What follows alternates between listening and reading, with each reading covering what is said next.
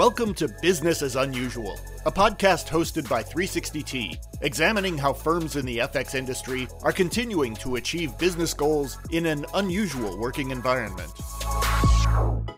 Hello and welcome to the podcast. I'm delighted to be joined today by Jasper Livingsmith from the European Bank for Reconstruction and Development. Jasper, thank you for joining me today. Thanks for having me. So to kick us off, I'd like you to talk me through what have been the key adjustments that you have had to make to your operations in the recent weeks and I guess now coming on to months to adjust to this new environment we find ourselves in? So this is probably the most boring but important question that we've had to deal with. And it's always about process. And if the processes were run in the way that I've been advocating for quite some time now, it would have been a seamless transition. And that's ultimately all around automation and kind of end-to-end processing. Sadly, we're not there still at EBRD, but some of the key ones, I think the two main departments within our operations section, they've had a hard time. So treasury operations and banking operations, they've had a hard time making the switch to working from home. And they've had a lot of teething problems, not just around IT, but around kind of the throughput of work they've had to deal with. Just things as simple as making payments, particularly to our countries of operations. And then on the kind of trading side, it's mostly been a process around trade confirmation. The simplest one has just been an end-of-day roundup that various desk heads sign off on. And then in terms of the actual nitty-gritty, it's just making sure that the lines of communication are open and that the information is shared. So this is something that is a kind of key theme for me, is this notion of how information is shared through an organization or even just through our treasury. The density of information and the openness. You know, in a company, information does best when it's shared openly. Unfortunately, that's not usually the case. People who have it hoard it a lot of the time. Even as something as simple as, what trade you're doing, what you're thinking, and what's the information generating that trade. Very often people are having bilateral IP chats instead of doing it on a group chat. So the rest of the team, the rest of the department is left in the shadow. So things as simple as that, we're changing because a lot of them are cultural as well. But that's what's helped us make this transition to working from home. One thing I wanted to ask you about was obviously in the FX markets, we went from low vol to high vol very fast and on a big scale. Did the FX market function broadly as you expected as we made this switch to this sort of new market environment? Yeah, it did. I mean, market implied vols were kind of almost on never lows in many pairs in Feb, just before, the turmoil hit, which was kind of insane. So it was a great opportunity for those positioned or minded to put the trade on by vol. In terms of market function, I think our trade frequency, certainly in spot and options, is low enough that, bid offers were wider, but it was still functioning fine. We could still get our risk done. Swaps, particularly in emerging markets, became and are still actually in many ways very difficult to do, expensive, and in some cases just not possible for a day or even more at times. So those were huge challenges. And FX swaps, it's the short end of the cross-currency basis curve, and they are kind of a core funding instrument for all financial institutions. So a real core part of the market that I think most people just focusing on pure risk transfer focus on options and spot. But our institutions like ours, these are critical kind of pieces of the market. So that's been really tricky. I mean, funding has blown out in some of the emerging market pairs to 100% plus, despite the FX weakness. And that's a classic kind of emerging market move. Yeah. The currency will depreciate and you think, yay, I'm making some money because I'm short the currency. And then you look at the cost of funding your trade and you think, oh no, it's all gone and I'm actually down. That's really interesting. So even now, are you seeing a big disparity in terms of things like pricing, in terms of liquidity between spot and the non-spot products that you do, like swaps? Yes, absolutely. EM FX swaps are still very wide and wider than normal. I would say anything from 50% to 5x wider than normal in terms of bid-ask across, obviously, the pairs that are relevant to us or our countries of operation.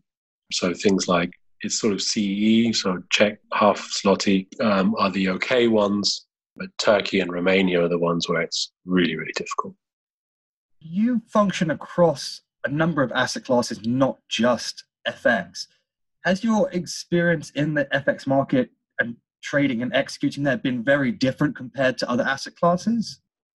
To some extent, yeah, I think so. Rates is probably the most important one for me and for us. And I would say actually it was the epicenter of the crisis, certainly at the very beginning. Josh Younger at JP Morgan called it a crisis of collateral quantity, not quality, as the GFC in 2008 was, which I think is a great way of putting it. Right. But of course, a central bank is ideally positioned to remedy a crisis of collateral quantity because they can create huge amounts very, very quickly, which is exactly what they did. So you saw absolutely stunning dislocations in treasuries on a relative value basis in particular. So things like futures cash basis, things like asset swaps, and on the run, off the run, all these kind of classic market microstructure things just completely exploded and hurt quite a few funds as a result. So that was quite mind-blowing to me. And even as far as things like term basis in other markets, so euros, 30-year 3/6 euro basis closed at one point -2, which is just a nonsensical number, like oil going negative. So yeah, there was huge dysfunction. I think much worse dysfunction in those markets, but it was over almost as quickly as it began once the central banks stepped in. As a business or even personally, what have been your takeaways from recent events or maybe lessons that you've learned? I think that's a great question. I think there's quite a few, and I'd say lessons relearned maybe rather than, newly learned. I think, this crisis, I think it's been a tragedy and will be a tragedy for many people on many levels, not just kind of the health, personal levels, but even the kind of the crisis, the economic crisis and the kind of exacerbation of inequality. So on a personal level, it's certainly just the gratitude, having a good, stable job and being able to help others who are kind of less fortunate, who I've relied on in the past. On a professional level, takeaways like communications, as I mentioned, that's what I keep on coming back to. It's a recurring theme from people I speak to be honest with you. Yeah, I'm not surprised. And one big one I'd like to try and focus on professionally is also about measurement. It's kind of a topic I like to obsess on a bit, on a macro basis as well as on a professional basis. You have to measure stuff. And hopefully that this new, working from home is going to force people to think about measuring performance. It's not just about presenteeism. It's actually about what is your output. And if your output is not easy to quantify, how do you quantify? So that kind of stuff I think is a great opportunity.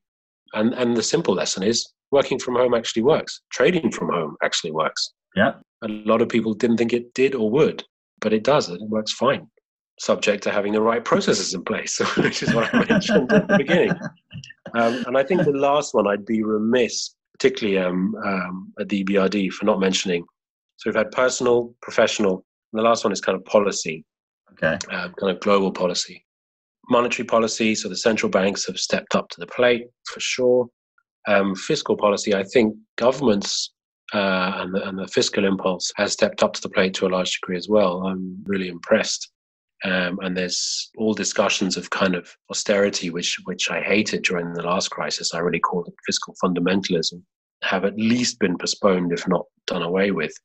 But the real policy takeaways for me are around things about, how is the system that we actually operate in designed, whether it's as small as, the markets that you trade, the market structure that you inhabit and how you as a player actually influence that, or as big as the capitalist system worldwide and its various guises across different countries.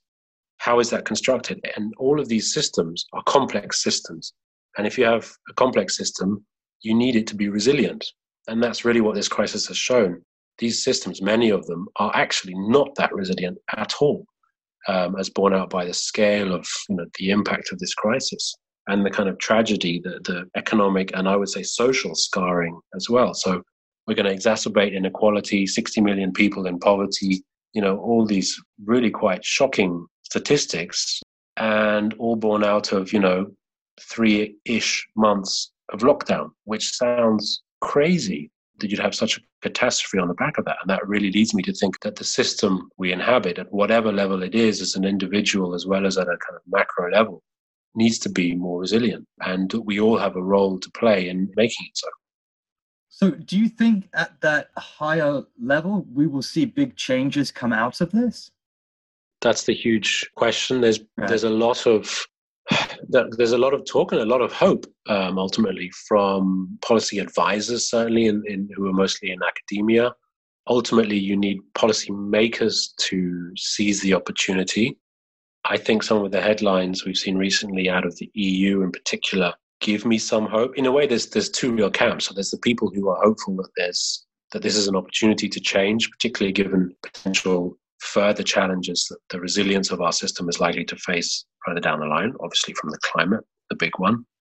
And there are others who are just like, no, we need to get back to the way it was quickly, as fast as possible. Oh my God, this is madness. Why would you stop the economy for people to not die? This is just madness. And I'm obviously not in that camp. I don't know. Ultimately, I don't know where the balance lies. I think there could be a bit of a bifurcation between, let's say, mainland Europe and the Anglo-Saxon systems, as there already has been for a while. I'm remaining hopeful. I think there could be a lot of lessons learned around even simple things like traveling less, working from home more, people spending more time with their family, with their local community, building resilience in things as micro as that. So yeah, I'm hopeful that a lot of these small changes that we've made will persist, maybe not to the same degree, but will persist as we start to return to a kind of more normal pace of life. Yeah, so full confession, my parents live in London and I have never called them as much as regularly for as long as I have in the last couple of months. Fantastic. There you go. Jasper, on that note, I will let you go. Thank you so much for your time. That was really interesting. Cheers. Thanks for having me.